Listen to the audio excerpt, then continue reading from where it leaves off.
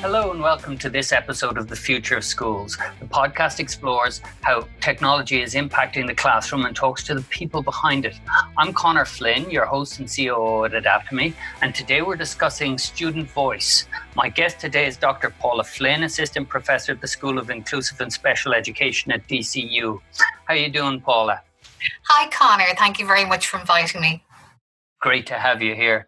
Paula, could you just tell me a little bit about your background and your career there so that we can set the scene for our listeners? Sure, absolutely.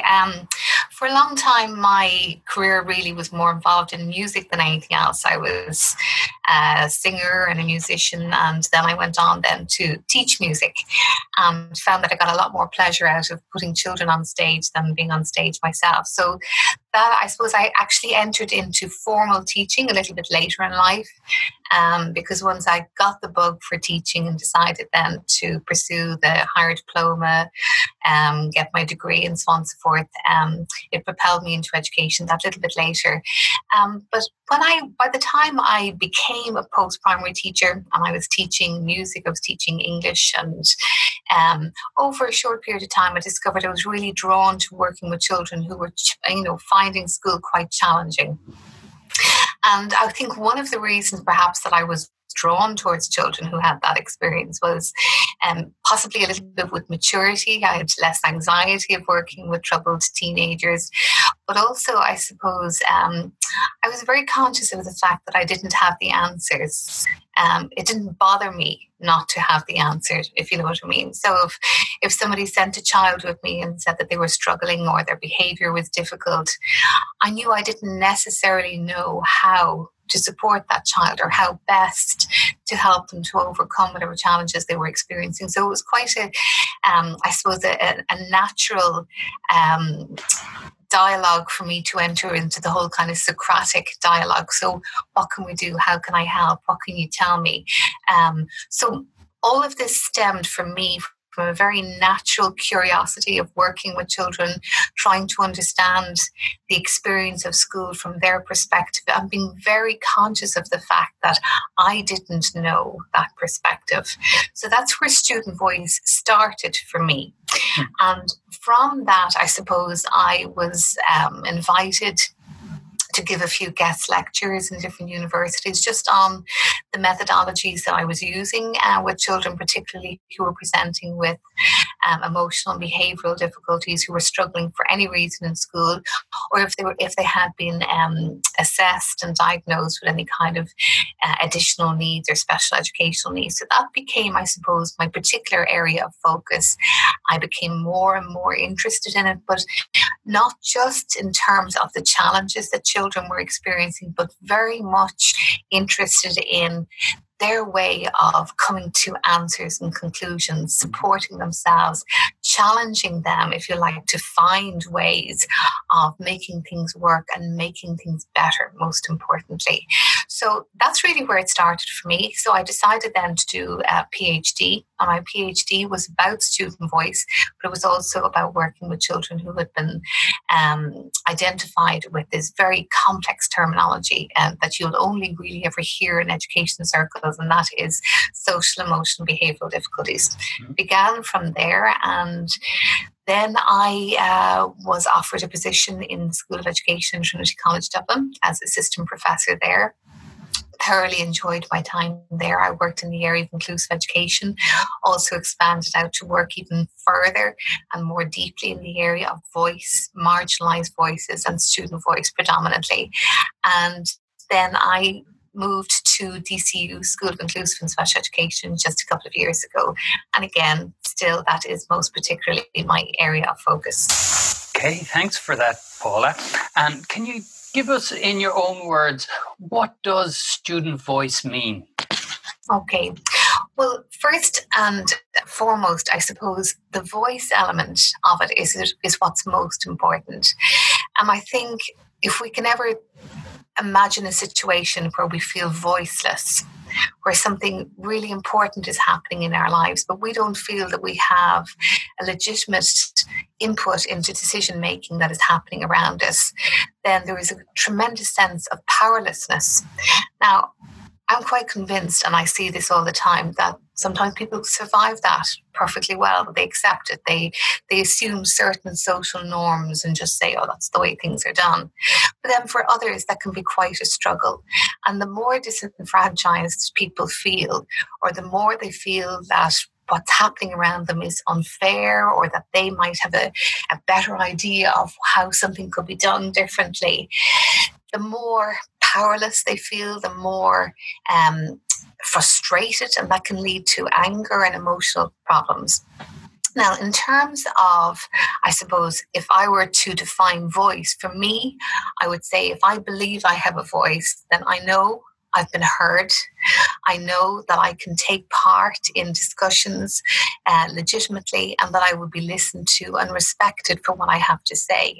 And that is hugely important for me as an understanding of voice, because it is hugely tied into the whole notion of power.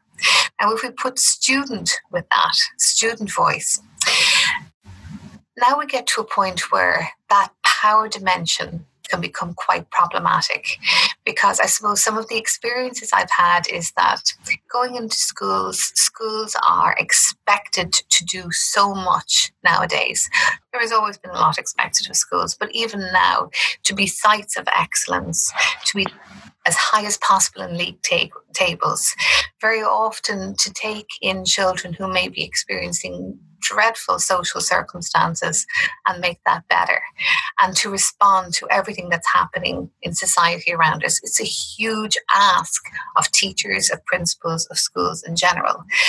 But then somebody like me comes along and says, well, we also need to hear the voices of the children themselves.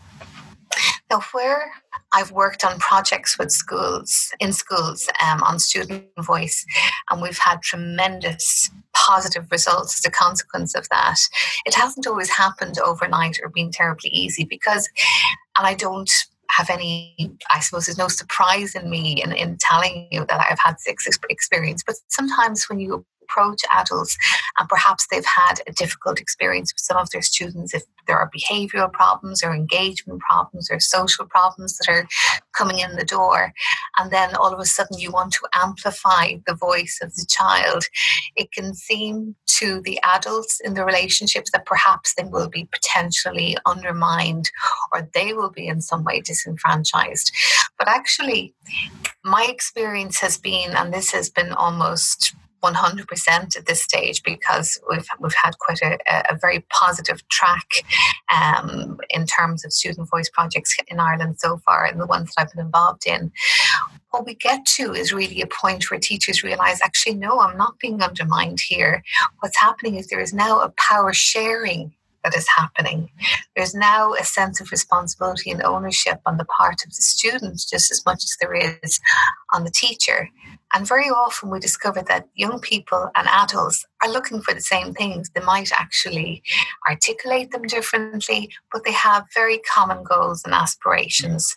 And even getting to the point of realizing that and having a conversation where that shared understanding and shared language happens can be really uplifting and powerful, and indeed transformative.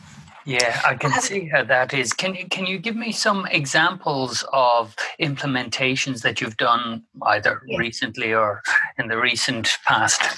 Sure, absolutely. Okay, I'll give you maybe three brief examples. I suppose that these might encapsulate pretty well what I'm talking about. The first major study that I conducted, I alluded to earlier, and it was working with children who had been identified with social emotional behavioural difficulties. In that case, I worked across 4 different schools, and children who had been identified by principals in those particular schools as potential social or education, potentially at risk of either social or educational exclusion, became involved in the project with me. Now, I suppose what I learned from working with that particular group is something that has actually influenced everything that I've done since. Because some of the children who were involved with me then were either the most challenging in terms of behaviour that you might witness in a school, or conversely, their behavior was challenging, but in a way that we don't necessarily identify always as being challenging, where the child might have been perhaps neurotic or very withdrawn, depressed, presenting with internalizing behaviors. So for me, whether the behaviors are internalizing, in other words, withdrawn, or externalizing, which could mean quite disturbing and disruptive, all of that is problematic for a child, and can in fact hide many other serious issues that are going on underneath. So these were the children that I worked with over a 3-4 year period. And I can say of a group of 35, because this was a qualitative in-depth study, that for 33 of those young people, it was a very successful experience. And none of those children were lost to post-primary school. They all completed secondary school, bar one, who moved to a different school. He moved to Youth Reach, and that was because of a number of circumstances that we really that were out of our hands, that we didn't have any control over. But ultimately, the reason why the project was successful was because the children were telling me that nobody listens to me. This is unusual. I don't understand why you're interested in what I have to say. So just, I suppose, the enormity of it for them was the fact that they were being heard, they were being respected. But then I was moving them to a point of saying, well, I can't actually change your education system. I can't change your school. I don't have that power. I'm coming from the outside in to talk to you. So what can you do? So it was about that move, that really important move to, okay, what can you do? How can you make this better for yourself? And getting them to a point there when they were not just isolated, but working in groups and coming up with ideas. Mm-hmm. And the kind of ideas they had, they were not extraordinary, but they were their ideas. Yeah. And for that reason, they were most important and most powerful. So simple things like, for example, one of the most simple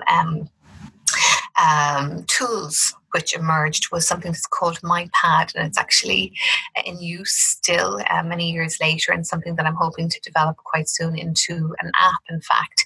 But MyPad was a positive aims diary. It was designed by the children in the language of the children, basically asking their teachers to notice the goals that they were setting for themselves and to see were they able to support themselves and achieve these goals.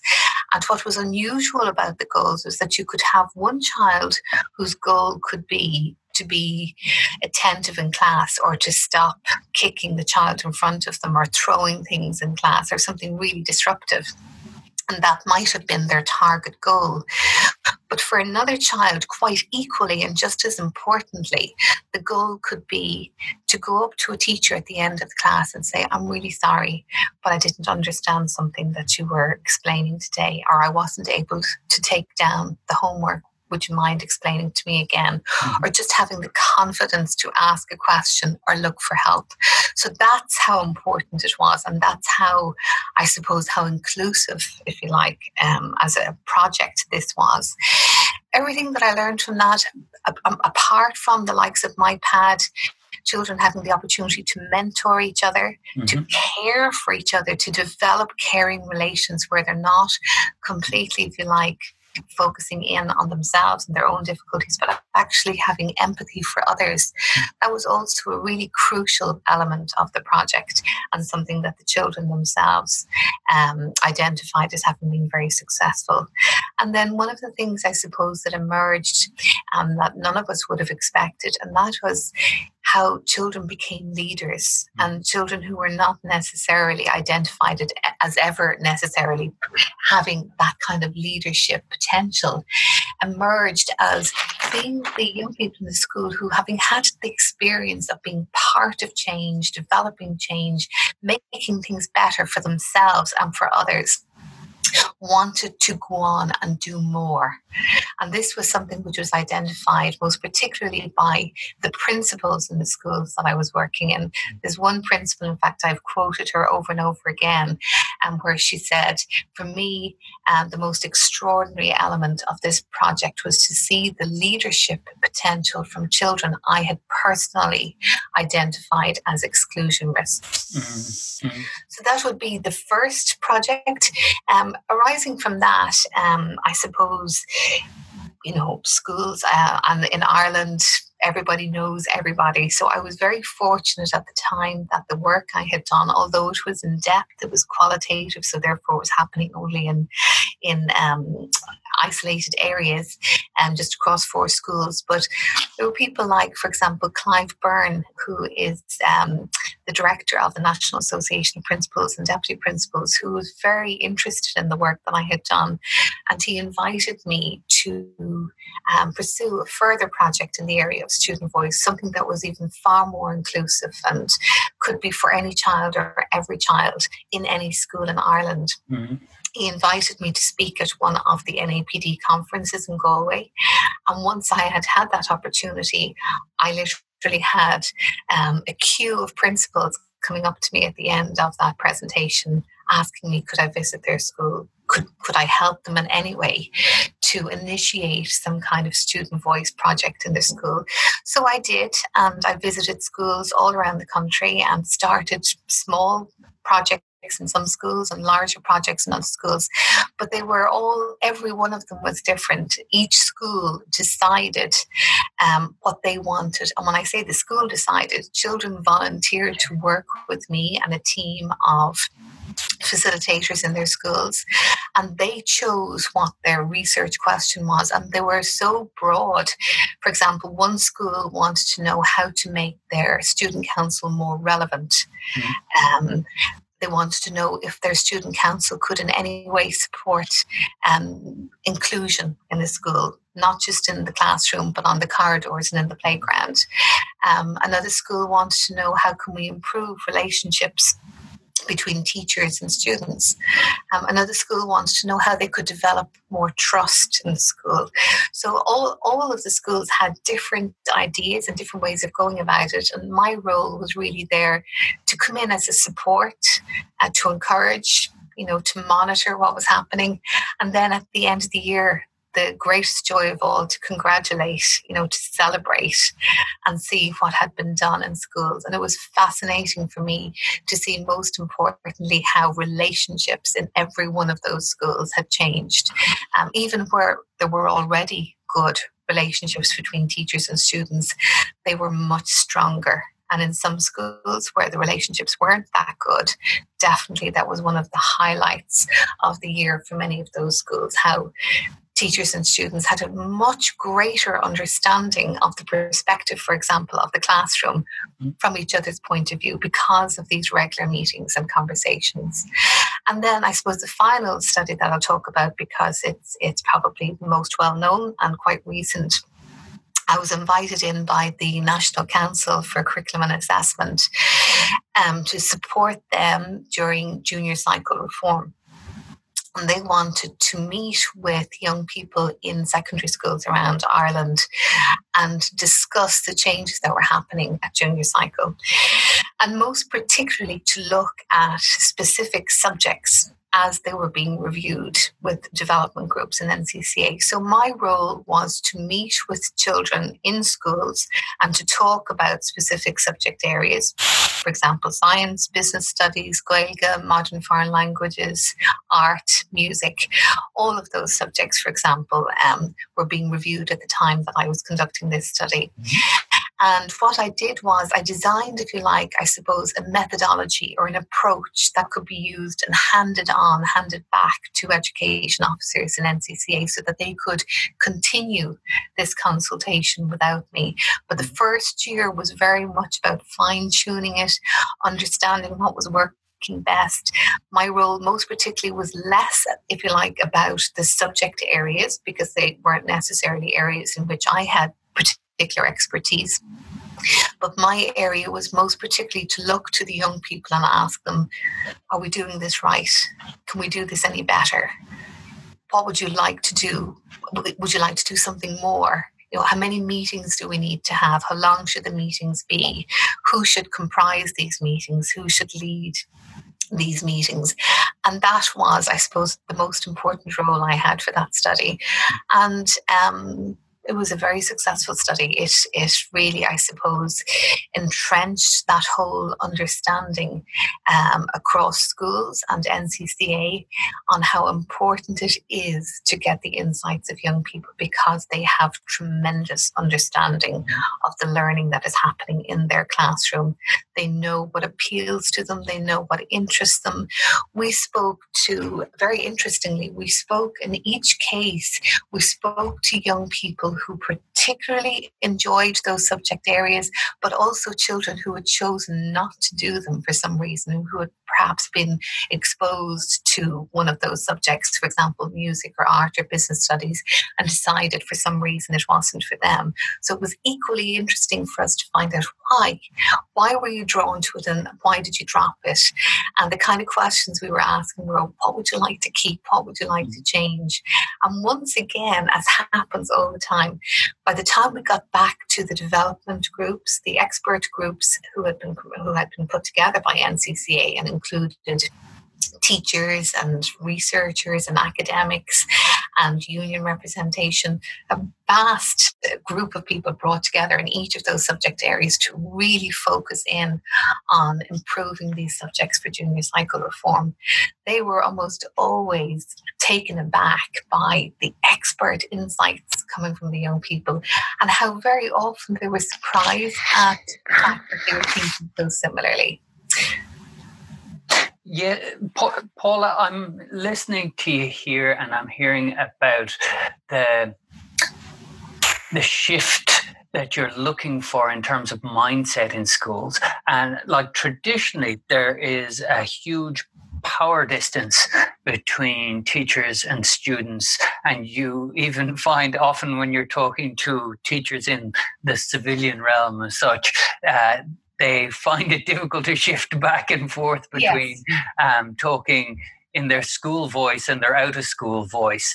Yes. I can imagine that a lot of teachers might find what you're talking about nice in theory, but difficult in practice. Yes. Have you ever met any pushback when trying to implement? Very often. Programs? Absolutely, yes. I suppose I've met it in two different quarters. First of all, I suppose the first time I would have encountered resistance would have been when I went to schools that had been, recommended to me, or where principals were interested in seeing what this whole student voice thing is all about. But by the time I actually got there and met teachers in staff rooms, that sometimes there was, quite a strong sense of resistance, anxiety, I'd say, more than anything else. That issue of, are you going to amplify the voice of the child? But in doing that, will the teacher now somehow be disenfranchised or less important? Or, in other words, that if we're going to hear one group of voices, does that mean we're not going to hear another? Mm-hmm. Or are we going to be respectful of all voices? So that has been something, I suppose, that I've really tended to try and focus in on, because where people get really involved in this and see how this kind of engagement and consultation, most particularly, because if I could come back to that in a moment, the consultation element of this is hugely important. But it's the realization that, first of all, children have the right to be heard. And I don't always lead with that. I always get to that, because sometimes you need to actually begin by explaining the potential benefits for children, for teachers, for schools, in actually engaging with student voices, by giving them the opportunity to be a part of decision-making processes and to see how that can impact on the culture of a school. But actually, the truth of the matter is, we also need to remember that children have a right to be heard under the United Nations Convention on the Rights of the Child, Article 12, on matters that affect them, with due, of course, recourse to their age and maturity. So that's not to put old heads on young shoulders. It's not to give them responsibility beyond their years or to suggest that children should now be running the school. But it's also to understand that if we really want children to be leaving school with a sense of respect, an understanding of civic matters and citizenship, and a greater understanding of society, a rounded young person leaving school having had a good experience of school, then one of the things that's really important is that they should have that feeling of respect, that respect for themselves and belief and confidence in themselves, that they have something legitimate to contribute, and how that can impact on their relationships both with their peers and with their teachers. But all of that, I think, is quite a learning curve. And my experience, because I'm very privileged, I suppose, in the role that I'm in, that I have the opportunity to visit a lot of schools around the country. And I can honestly say that schools are on a spectrum. They're at different stages in this. And there is certainly, I believe, right now, from tremendous momentum to see what we can do with this. There's a lot of talk now about student voice. Some of it concerns me because I think it's very, very easy, and it's not just when we're talking about student voice or children's voices necessarily, but in the whole area of voice, sometimes it can be too easy for it to be a tokenistic gesture. What's important is what happens once you've heard what has been said. Yeah. What is the potential that's going to come out of that? So yes, I'm imagining you have a policy in the school. You go and we're going to listen to the students. We're going to get them to talk. We're going to get them to write down their thoughts. Right, we've done that now. Let's go back to normal. Exactly. The tick box exercise. And the other danger as well is whose voices are heard. You know, who's most likely to be asked to contribute an opinion? Is it going to be the young person who more obviously transmits the ethos of the school, who is popular or articulate? Whereas any child, every child matters. And in fact, sometimes the least popular child, the least empowered child is possibly the one who needs most to be heard and who can really have so much more potential benefit as a consequence of that. So all of that is really important for me. So that's why I've moved a lot of the work that I'm doing now to something that I've called the learner voice space. And depending in what area of education you're talking in. So, for example, I was invited to speak at the ETBI All Ireland conference there a couple of months back, and they talk about learners because they're looking at the spectrum of education from early childhood right through to third level, and therefore learner is a more appropriate description than student sometimes. But for me, learner has a very, very different meaning. When I talk about the learner voice space, I mean that if we are listening, then we are learning. If we are listening, there is a dialogue. If you and I are talking to each other, I say something, you ask me a question, you respond to what I've said, you tell me in some way that I'm not just speaking in a podcast and nobody has heard what I've said. You indicate that something I've said has interested you or piqued your interest and you want to know more about it. And how do you do that? You responded back to me, or you check for understanding. Is this what you really meant? Is that, or have I misinterpreted? Those are hugely significant elements in progressing voice, particularly marginalized voices and student voice in particular. So when we have these relationships of student voice engagement in school, more often than not, we're asking adults to listen to children. And that's a good thing. But we don't always have a common language or a shared understanding of language. So that interpretation is something that's really important, and something that I suppose I would be very used to myself in my role as a researcher. I have the privilege of interviewing people, but that in itself is a very powerful experience. what's going to stop me from listening to an interview and thinking, oh, those are really important points. I like that and I like that. I'm being selective about what I've heard, or putting a particular emphasis because that's actually answering my question. But unfortunately, that for me is not true integrity in research or voice. What's important is to be able to reflect back everything I've heard and ask, have I understood you properly? Am I over-interpreting this? Or what I use in terms of this language with children, do we adulterate? Do we adult interpret what we've heard? So that's, for me, the learner voice space, because it means it's an ongoing conversation. It's not just a once-off project or something that's trendy or sexy to do right now, but just this is how we do things. We include everyone, all of our stakeholders in the decision-making process. And because we're having a constant conversation, we can check for understandings and we are learning from each other. Thanks for that, Paula. And I'm just thinking at the moment, a lot of your work has been done with learners or students who have had social or emotional difficulties, or have had learning difficulties, or haven't fit in the past. What would you say to people who say student voice, listening to students, and the methodology that you've come up with is only really suitable as a last resort?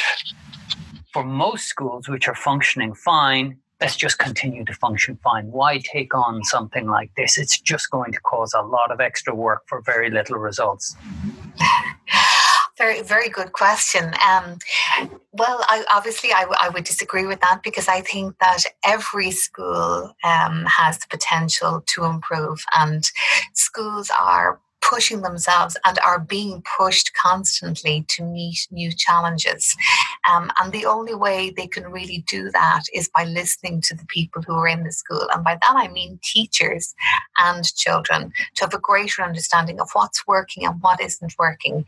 I find, I suppose, sometimes when I go around to schools and we're talking about different projects that are out there, new innovations, and something I've heard quite a lot is, that there is incentive fatigue. Mm-hmm. And I can understand that. I think we ask a lot of schools sometimes, and some of the new incentives and some of the new innovations are absolutely wonderful. But if they're all happening together at the same time, it can just be quite daunting, and considerably add to the workload. I think we actually need to take more time for care, to look after each other, to look after mental health and well-being, and to stop and ask, is this working? How could we do it better? And who do we need to ask those questions of? Well, we need to ask the children, and we need to ask the teachers. We need to have them work together to find what is, in fact, the best fit.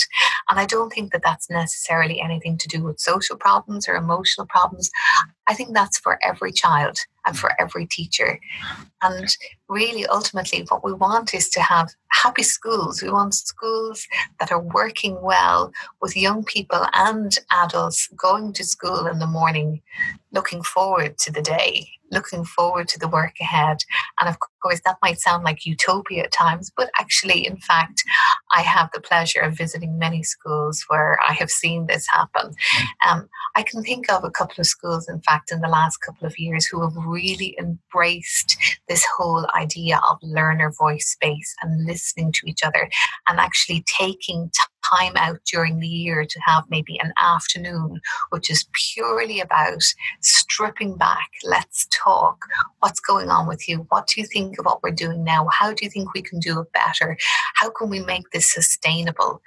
And they have found that just giving the time to do that has really improved the atmosphere and the culture of the school. So I think that every school and any school can benefit from this kind of engagement. And Paula, you're talking about, you see a difference in the schools, in the atmosphere, in the culture of a school. Nowadays, we're living in a society that likes to measure things, particularly in the Anglo-Saxon and Irish education systems. And if you can't measure it, it doesn't exist, seems to be one of the most commonly heard phrases around, not just in schools, but across industry and work as well. You talked earlier about measuring your success in your first project by the completion rate, that 31 out of your 33 students completed secondary school. How would you give feedback to people who aren't as deeply involved in your projects on how well the project was going? Mm-hmm. Mm-hmm. Okay, and I think that's also a great question, and you're so right. I think we are. We get so hung up with measurements and league tables and what have you.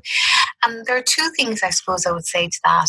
First of all, I don't believe that student voice, that it should be primarily or predominantly about necessarily improving engagement, improving behaviour, or improving learning, or indeed improving schools. However, I can honestly say with great confidence that they are some of the very real and genuine benefits that have been seen both here in Ireland and internationally from across a number of student voice projects in the past.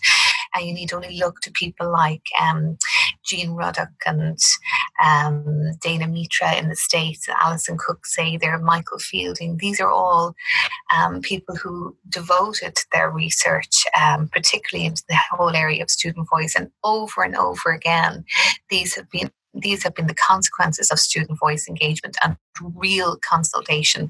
By that, something which is far more authentic than just asking young people their ideas or advice or suggestions. It's actually consulting them and involving them and bringing them to a point, facilitating partnership where they are really genuinely involved in decision making, not just giving insights, in other words. But what I would say beyond that, so I mean, first of all, if you are going to see as a consequence of that kind of consultation and those kind of relationship buildings, that there is an improvement in terms of engagement and atmosphere in school. Well, first of all, I think, how do you measure that? Well, I think you measure that in terms of how happy are people in school. Are children more engaged? Are they more interested in learning? Are they taking more ownership of their own experience of school? And that's something I think that, I don't know quite how you measure it, but certainly if it's happening, you will know about it. Mm-hmm. But what I think is far more important than that is the fact that the really best experiences that I have seen in terms of student voice projects, which have not been necessarily for a very specific result. So, for example, in terms of curriculum reform or anything like that, but just where a school wanted to see, well, what can happen if we listen to children more, if we give them more ownership. And what we've seen there really is a cultural shift. And yes, I don't believe you can necessarily measure it, but if you can ask young people, as I have done, visited a school and asked them, do you believe that you are heard? Do you know that you are listened to? How do you know? Do you believe that you can make change in your school? Have you ever been a party to making something different happen in your school? Do you think your teachers listen to you? Do you believe you're respected in this school? If children can come back and answer yes to those questions, I can't think of a better measurement, Connor. Mm-hmm.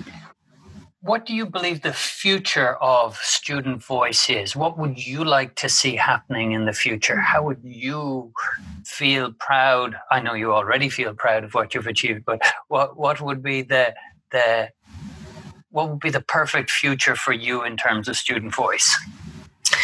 Okay, I think something that is automatically built in, that is something that I suppose, first of all, one really important thing that I didn't mention, teachers do wonderful jobs in their day-to-day job, but being a facilitator of student voice or having the confidence to, for example, look for feedback from students or invite them into making changes, for example, in the way something is taught and learned.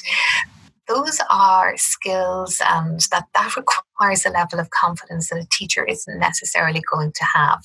It's not necessarily in their toolkit of what they do or how they do things.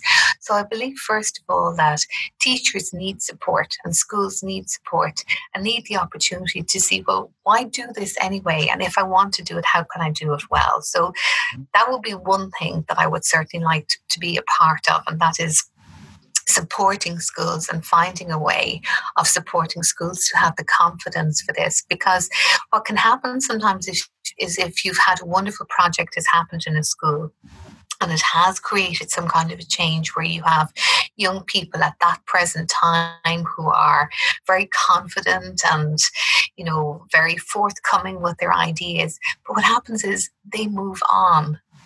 And unless there is a top-down response to this, then that wonderful bottom-up approach, which can reap such tremendous rewards, is not sustainable. Mm-hmm. So I suppose, for me, the future needs to be in the leadership qualities that have to go along with this, where schools can really see the benefits by looking to each other. And I think they will learn that more from other schools than they will ever learn from me. So looking to some of the sites of excellence that we have already, where schools are thriving and enjoying this new experience, and for other schools to have the opportunity to see this in action and learn from each other. That, I suppose, is what I really want to see.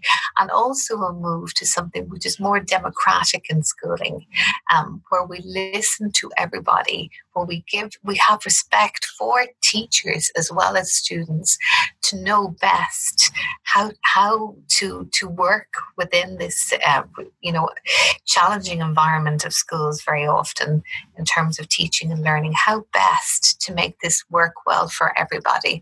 And I think if we can have that respect for each other in that learner voice space, I think it would do a huge amount in terms of development of education in this country. Excellent, Paula. And do you have a link or a website that you could direct our listeners to find out more about your methodology and some of the papers you've written on this? Yes, absolutely. I have indeed. I'm on ResearchGate. You can just look up ResearchGate Paula Flynn, and I have some papers there. I always upload everything so that it's publicly accessible, and also my page with DCU, just Paula Flynn DCU, will bring you to biographical details, and there are different links in there to publications and research and what I'm doing at the moment. Big thanks to Dr. Paula Flynn, Assistant Professor of the School of Inclusive and Special Education at DCU. Thank you very much for coming on the programme today. Thank you very much, Connor. It was my pleasure.